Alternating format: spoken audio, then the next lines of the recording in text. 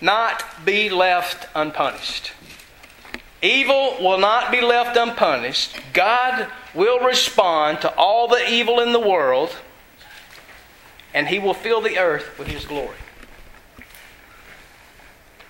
Do it again. Evil will not be left unpunished. God will respond to all the evil in the world, and He will fill the earth with His glory. Does that sound familiar? Book of Revelation, right? We heard that over and over and over again. Here's what I want you to think about. God explains why He's going to judge the Babylonians here in these verses 6 through 20. He's going to explain why I'm going to judge them. You're thinking, well, I'm glad I'm not the Babylonians. Okay? That's what most of us think. That's them, this is us. These verses offer us a chance to examine our lives for the same sins. That's what's going on here. We can't just dismiss this. It's some old, antiquated part of the Bible, and you got the Babylonians and the people of Judah and all this old stuff going on here, and I just don't need to pay attention. These verses offer us a chance to examine our lives for the same sins. And so, this outline is going to have 1 point, okay? That's easy enough. 1 point, but there'll be 5 subpoints, all right? Can you figure out what the 5 subpoints are going to be? The woes, okay? So, the first thing you need to think about if you're outlining here, the sin of pride will be punished by God. That's the 1 point. The sin of pride will be punished by God.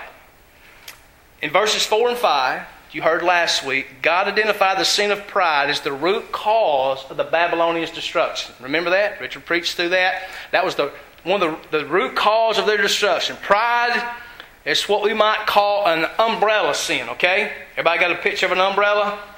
It's over everything. And by that we mean that other sins flow out of that pride.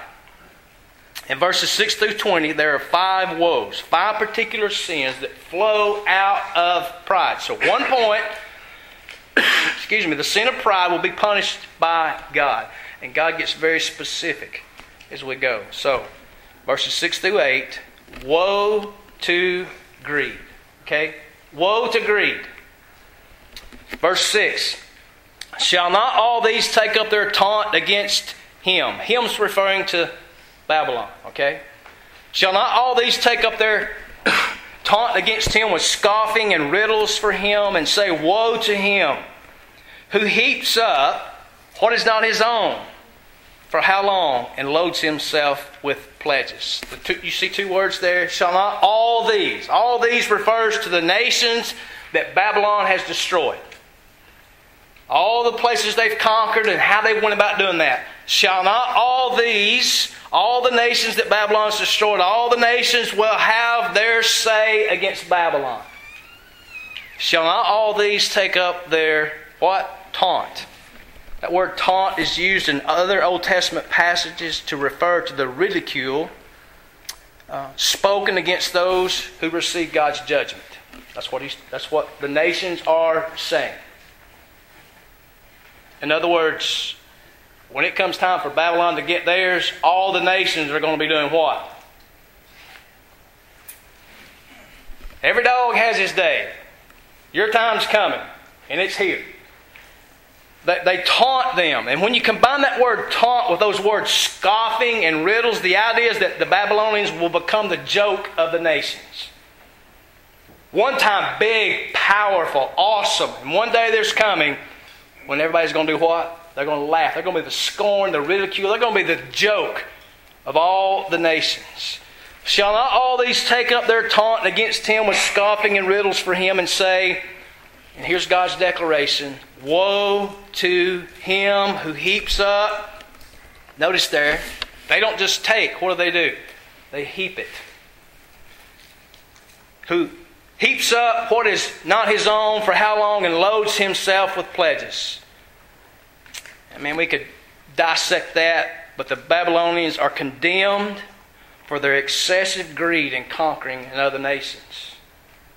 you read the Old Testament. War was going on all the time. Nations was fighting against nations. But the Babylonians, and by the way, the Assyrians, and the ones who are going to come after the Babylonians, they were guilty of excessive, just wiping almost civilizations out where they were unrecognizable and conquering other nations. Woe to him who heaps up what is not his own. Then you go to verses 7 and 8. You got the declaration, the woe. And here's the judgment announced. Will not your debtors suddenly arise, and those awake who make you tremble, then you will be spoiled for them. What's being said there? You heaped it up. You were greedy. You destroyed people. But guess what? There's a time coming. Your debtors will suddenly arise. Those who awake, they will make you tremble. And then you'll be spoiled for them. What's going to happen? The tables are going to turn, right? Babylon has been ruthless and cruel when taking from other nations. But the day is coming when your debtors, they'll suddenly arise. Just like a creditor. If you owe someone money and you hold out long enough, what's going to happen? Somebody comes rolling up, right, to collect. Just like a creditor comes to collect their debt, other nations will come to collect. They're coming, Babylon. What Babylon has taken from other nations, how they've just heaped up and destroyed and pillaged. What Babylon has taken from other nations is in reality only on loan to them. Until someone stronger comes along and does what? The exact same thing to them. And guess what? If you read Daniel chapter 5 in the Old Testament, you'll find out who comes along. It's the Medes and the Persians who come along and destroy the Babylonians. Verse 8. What Babylon has done to the nations it conquered will be done to it. Why? Because you have plundered many nations. All the remnant of the peoples shall plunder you. You've plundered. God promised the Babylonians that just as they plundered many nations, so one day others will plunder them. Why? Notice what it says. For the blood of man and violence to the earth, to cities and all who dwell in them. So they just didn't come and, give them a Gibbs head slap and then move on. They wiped these people out. It was they were merciless in how they conquered. And guess what? One day, what's the old saying? Your day's coming. Why? For the blood of man, the violence to the earth, to cities and all who dwell in them. There was nothing that got in the way of the Babylonians building their kingdom. Not even life itself. The life of others meant nothing to them. You got in the way, they didn't care. It meant nothing to them. If you look back to chapter 1, verse 17, it says, is he then to keep on? That's Habakkuk talking to God about the he there is Babylon. Is he to keep on emptying his net and what? Mercilessly killing nations forever. That was what Habakkuk was asking God. Is that going to be the case, God? These people are just going to keep on. God will someday hold the Babylonians accountable for their indiscriminate bloodshed. It's coming. This greed they had. You're thinking, well, I still can't figure out how this affects me. Greed is one of those sins that kind of flies under the radar for us. For all of us. You're like, well, I don't know. Okay. You have a smartphone, but do you have the new one? You're going, uh-oh. You have a car or a truck, but do you have this car or this truck, right? You have this home, but I want that home. Americans carry $687 billion in credit card debt. You know what that means, right? They owe money that they don't have. We owe money we don't. 687, what did I say? Billion dollars. The U.S. government is $21 trillion in debt. Again, that's money we don't have that we owe. Yeah, we Americans, we're greedy. Verses 9 and 11. Woe to injustice. God declares, verse 9, woe to him who gets evil gain for his house. Babylon is condemned for relying on treasures and wealth for protection. It says there to set his nest on high to be safe from the reach of harm. You know, it's like the eagle that it builds its nest in unreachable places. That's what the eagle does, right? He does that for a reason. Nobody can get to me. The Babylonians attempted to build a city that was unreachable to its enemies. See, they pillaged everyone else and took from them to do what? Build their own kingdom, thinking no one will touch us. See, the greedy man or person does whatever is necessary to protect himself and his stuff, right? Don't mess with my stuff. And at whatever cost, get more stuff and then rely on the stuff for protection and security, right? Herodotus, a Greek historian during the 5th century, says that Babylon had a huge wall around the city. It had 100 bronze gates. It was wide enough that a 4-horse chariot could run around that city on that. That's a big wall, right, for a 4-horse chariot to be able to run on that. They pillaged, they plundered, they heaped up and built their own place thinking no one's going to touch us. Verse 10 says, you have devised shame for your house. Notice what it says here, by cutting off many peoples.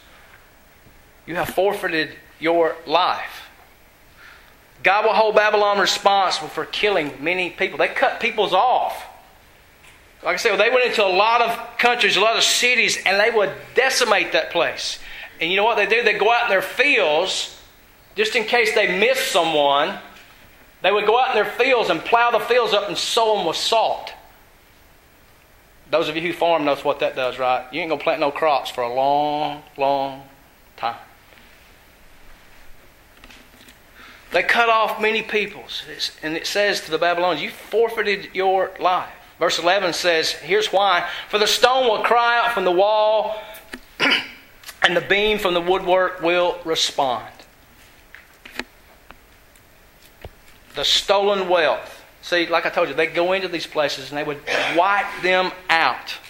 They would go into a city and tear down all the houses, whatever structures were in that building, and then they would take the stone and the wood and they would take it back to their city and do what? Build their city with that.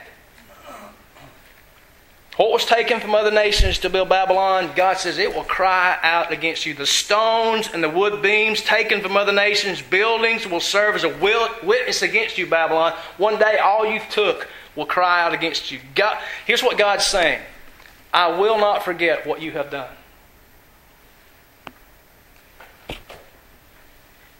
I will not forget.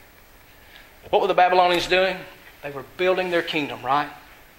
And they were wiping others out to do it, mercilessly killing people, decimating civilizations. And here's what I would say is a way of application. God, this Christian, God cares about how you build your life. He cares about how you make your money, how you accumulate possessions.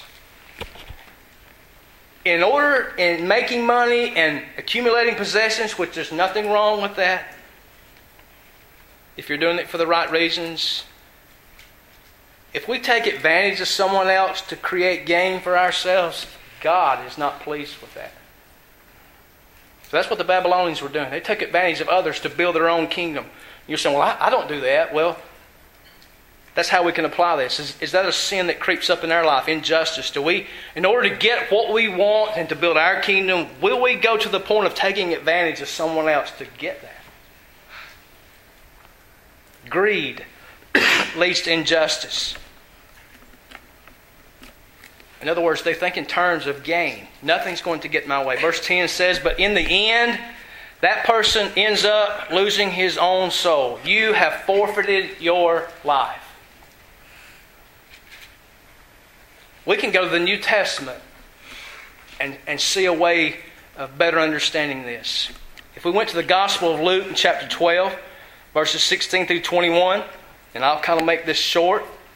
Jesus tells a parable of a rich man who had an abundance of crops. And what does he do? I'll tear down my barns, I'll build bigger barns, and I will fill those barns, right? You know the story. And there I will store my grain and my goods. And I will what? Say to my soul, soul, you have ample goods laid up for many years. Relax, eat, drink, be merry. This is a perfect example of the greedy sinning against his own soul. What is Jesus saying there in that parable? This person they'll get whatever they want at whatever cost, even to their soul being lost. How do we know? Because this is what Jesus says right after that. But God said to him, fool, this night your soul is required of you. And the things you have prepared, whose will they be? In other words, in my terminology, you're going to leave it all behind, right?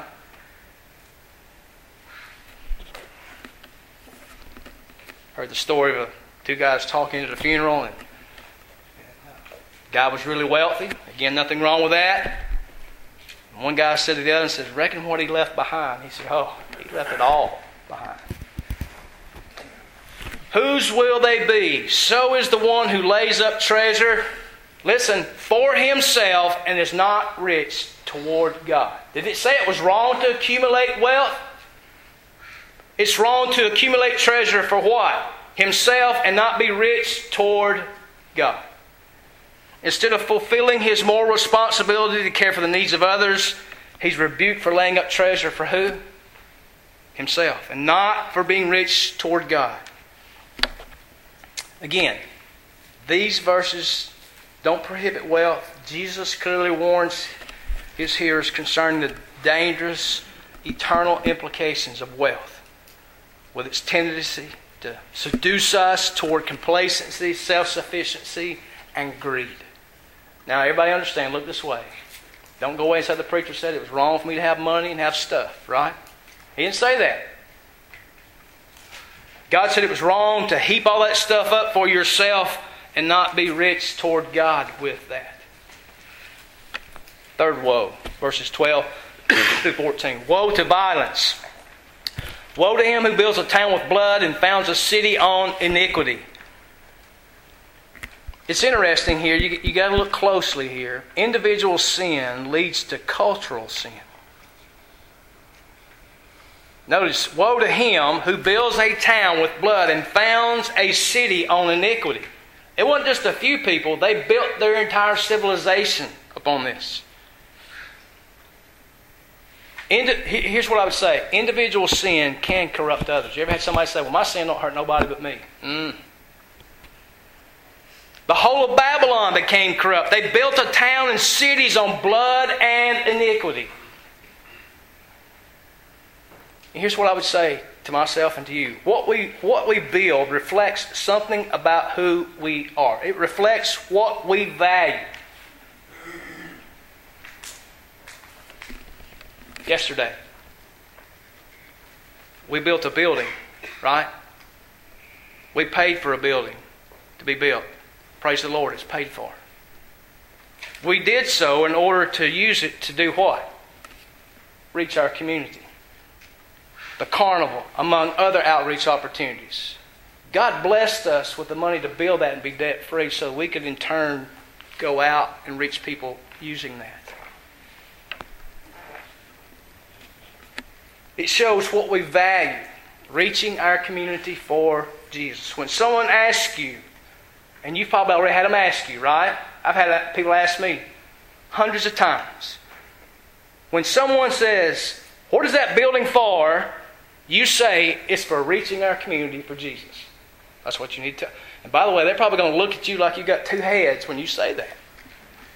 But that's what we built it for, right? This is yes.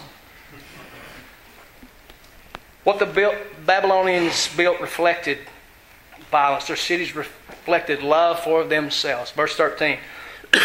Behold, it is not from the Lord of hosts that the peoples labor merely for fire and nations weary themselves for nothing. Babylonian cities, or the nation of Babylon, and they had a city named Babylon. They built other cities. Cities were ultimately, they will be destroyed to give notice to others. Is it not from the Lord of hosts? You see that? That term Lord of hosts is used in the Old Testament to refer to God as the mighty warrior over the armies. And it means that God controls man's destiny and will punish injustice. Is it not from the Lord of hosts? Remember, what has Habakkuk been asking God? Why are you using these people? They are merciless. Is it not from the Lord of hosts that peoples labor merely for fire and nations weary themselves for nothing? God's going to cause the burning down of the Babylonian civilization. It's going to come. All of that labor to build the corrupt towns and cities will fall in the day of God's judgment. Right? God says it's all going to come crumbling down. Again, that Lord of hosts there refers to God's visible control over world events. It indicates a deeper reality at work in human history. A power greater than the oppressor. That's what God's telling Habakkuk. God, I know who they are, but I'm greater, Habakkuk. Live by faith. Trust me. I know what I'm doing. Instead of the glory of the oppressor, the earth, notice what it says, will be filled with the knowledge of God's glory. This section ends with a statement declaring the glory and the greatness of God. Notice there in verse 14, for the earth will be filled with the knowledge of the glory of the Lord as the waters cover the sea. God's glory will be seen in judgment that He brings on the Babylonians. Anytime God carries out His righteous judgment, His holiness shines forth. That's what God's doing. When He judges sin, that's what He's doing. He's putting His glory and His holiness on display. God reminds the greedy, the unjust, the violent oppressor. He reminds us that He is ultimately the one who's going to conquer it all. By the way, we already know that, right? We've studied Revelations. We know that's coming. Suppose you were given the opportunity to build a town or a city. Suppose someone came to you and says, I'm going to give you the opportunity to build a town or a city, and you can have 100 people to help you. And every single one of those people is just like you. Exactly like you. Okay? Are you thinking? That may be scary. 100 people exactly like me. Are you ready? What kind of city would you build? What would your city value? What things would be important? Would your city glorify God, or would it glorify you? Verses 15 through 20. We got to move. Woe to abuse. 15 through 17. Woe to him who makes his neighbors drink. You pour out your wrath and make them drunk in order to gaze at their nakedness. The word drink here is a metaphor. He's not talking about alcohol. It's a metaphor for Babylon's wrath against other nations. Their wrath made many other nations drunk. Again, it's not alcohol. Their wrath was so terrible. Being drunk is how it affected. They were so abusive. And why did they do it? Look, it says in order to gaze at their nakedness. This is another metaphor that indicates shame and humiliation. You ever been around somebody who just wanted to do something to somebody else to humiliate and shame them? That's the way the Babylonians did. It was fun for them. The prophet Jeremiah in chapter 51 verse 7 describes the oppression of Babylon as a cup of drunkenness. Verse 16 says, you will have your fill of shame instead of glory. Drink yourself and show your uncircumcision. The cup in the Lord's right hand will come around you, and utter shame will come upon your glory. God will turn the Babylonians' earthly glory into shame. The cup in the Lord's right hand there is symbolic of God's punishment on Babylon. the tables are going to be turned. They won't become drunk and exposed and be shameful and humiliated in the same way they've done to others. They'll receive what they deserve because God is just. Verse 17. The violence done to Lebanon. This is talking about the Assyrians who were before them. The violence done to Lebanon will overwhelm you, as will the destruction of the beast that terrified them, for the blood of man and violence to the earth, to cities and all who dwell in them. In reading the Old Testament, what was it that Lebanon was famous for? It's cedar trees, right? Babylon, when they conquered the Assyrians, they did to them like they did, but they wiped them clean. And they took all of that, all those famous cedars of Lebanon, and what do you think they did with it? They built their kingdom. Isaiah chapter 14 verse 8 talks about that. There was also the murder and willful destruction of people and animals. Now you people who hunt going, now wait a minute. That ain't what he's talking about here. They didn't kill animals to eat them. They killed things just to be killing things because they enjoyed killing. You know, as I read this, I can't be helped but taken back to the book of Revelation. Did we ever hear the word Babylon come up in our study of Revelation? Remember, it was figurative for the anti-God world that was going to be judged. The real Babylon of the Old Testament is figurative for what the world is in the New Testament. If you remember Revelation chapter 18, verses 2 and 3, and he called out with a mighty voice, Fallen, fallen is Babylon the Great. She has become a dwelling place for demons, a haunt for every unclean spirit, a haunt for every unclean bird, a haunt for every unclean and detestable beast. For all the nations have drunk the wine of the passion of her sexual immorality, and the kings of the earth have committed immorality with her, and the merchants of the earth have grown rich from the power of her luxurious living. New Testament, that's talking about the world. It's using Babylon that we're talking about here to be figurative for our world that we live in today. And what is God going to do to it? Exactly what He's going to do doing to Babylon. Verses 18 through 20 speaks of how the idols of Babylon are worthless before God. Woe to idolatry. If you're wanting to keep your outline going, woe to idolatry, verses 18 through 20. What profit is an idol when its maker has shaped it? A metal image, a teacher of lies. In short, absolutely nothing. The idol cannot speak. For its maker trusts in his own creation when he makes speechless idols. In other words, what's the point of this idol you're making? It can't even talk. It can't even do anything to help you. Verse 19, woe to him who says to a wooden thing, wake up. To a silent stone, arise. Can this teach? Behold, it is overlaid with gold, and there's no breath at all in them. What's the point? Verse 19 indicates that the person who creates the idol turns to the idol and says, help me. That's the application for us. What does they do here? Wake up, get up, and help me. That's what we do with our idols. And we're going to talk about that just a minute. He thinks about the idol and he worships the idol. Notice there it says, behold, it's overlaid with gold and silver. In this time, when people had idols, they were often elaborate and they covered them with gold and silver to enhance their standing. They worshiped their idols, right? They covered them with gold and silver. And what do you usually do with something gold and silver? You shine it. Keep it glowing and pretty, right? It's the idea of worshiping that. There's no life in the idol.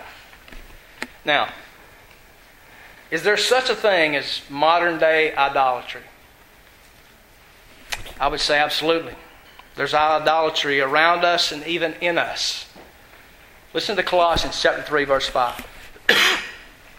Put to death, therefore, what belongs to your earthly nature: sexual immorality, impurity, lust, evil desires, and greed, which is idolatry. It's interesting that it refers to these things as idolatry. What does an idol mean?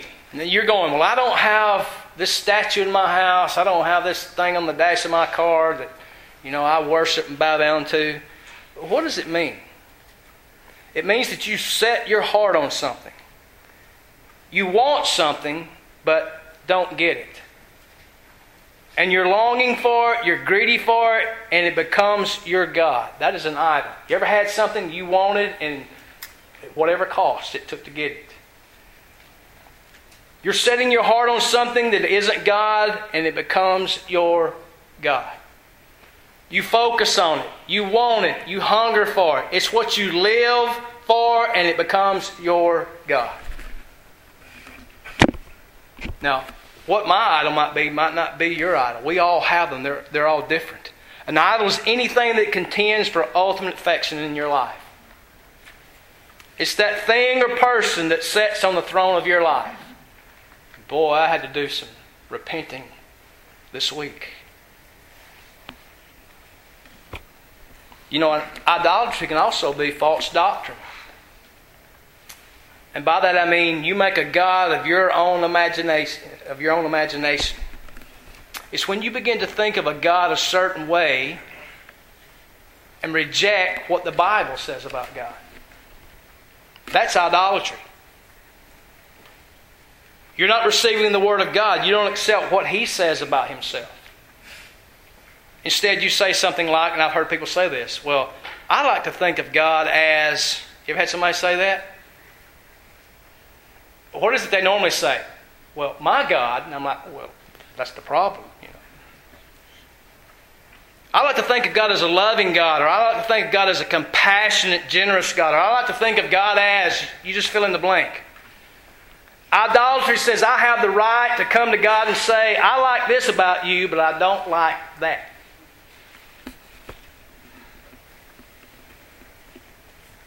God is really good, and I'm going to take in some of that, but this, I don't like that. If that's the way you approach the Bible, then you are an idolater. You create your own God. And some of you might be thinking, does it really matter how you think about God? We're called to accept God one way. And it's the way His Word says to accept Him.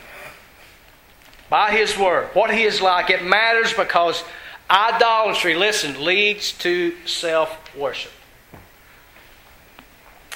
Well, what should we do? Habakkuk 2:20 tells us what to do. But the Lord is in His holy temple. Let all the earth keep silence before Him. This is a picture of God's awesome power. Remember, each section ends with a display of God's glory.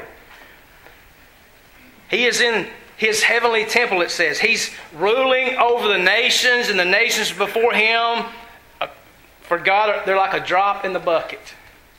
He's powerful and He's mighty. And as a result of that, we stand in awe before Him at His awesome power. He's talking to Habakkuk, live by faith. Here's who I am, Habakkuk. Idolatry lowers God out of His heavenly place to something earthly. But it says, oh no, the Lord is in His holy temple. He's ruling and reigning. This is His show.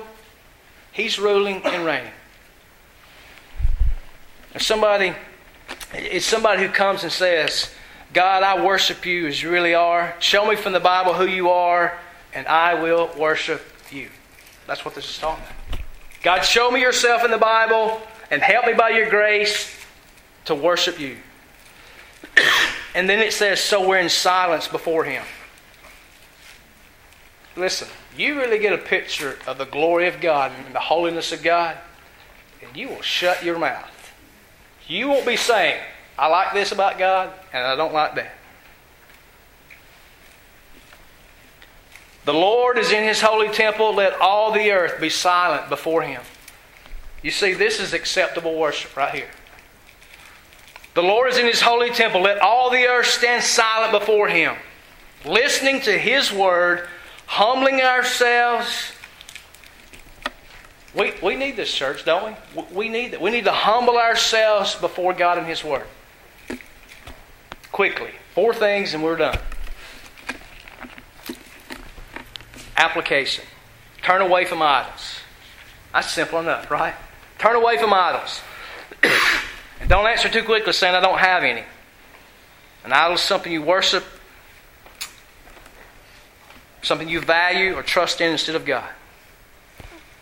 I asked myself this week, Gary, do you have a God of your own imagination, or is it the God of the Bible? Test yourself. Here's how you do that. Are there passages in the Bible that you simply cannot accept?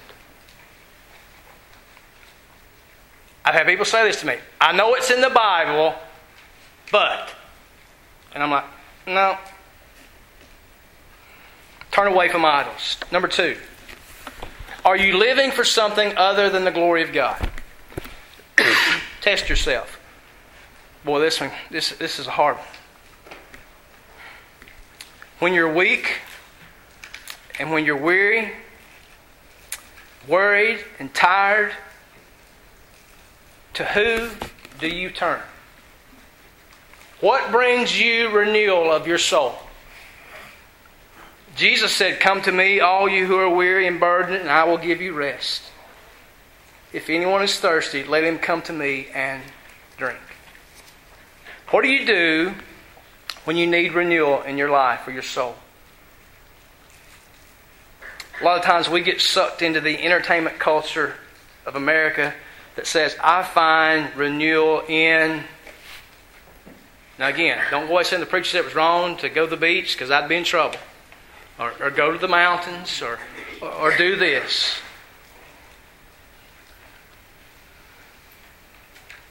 I really had to ask myself this week, when I'm in a position like this, what do I run to? Do I run to God? Or do I find something else that I think that will relieve my misery or my hurting? Number 3, what do you trust in?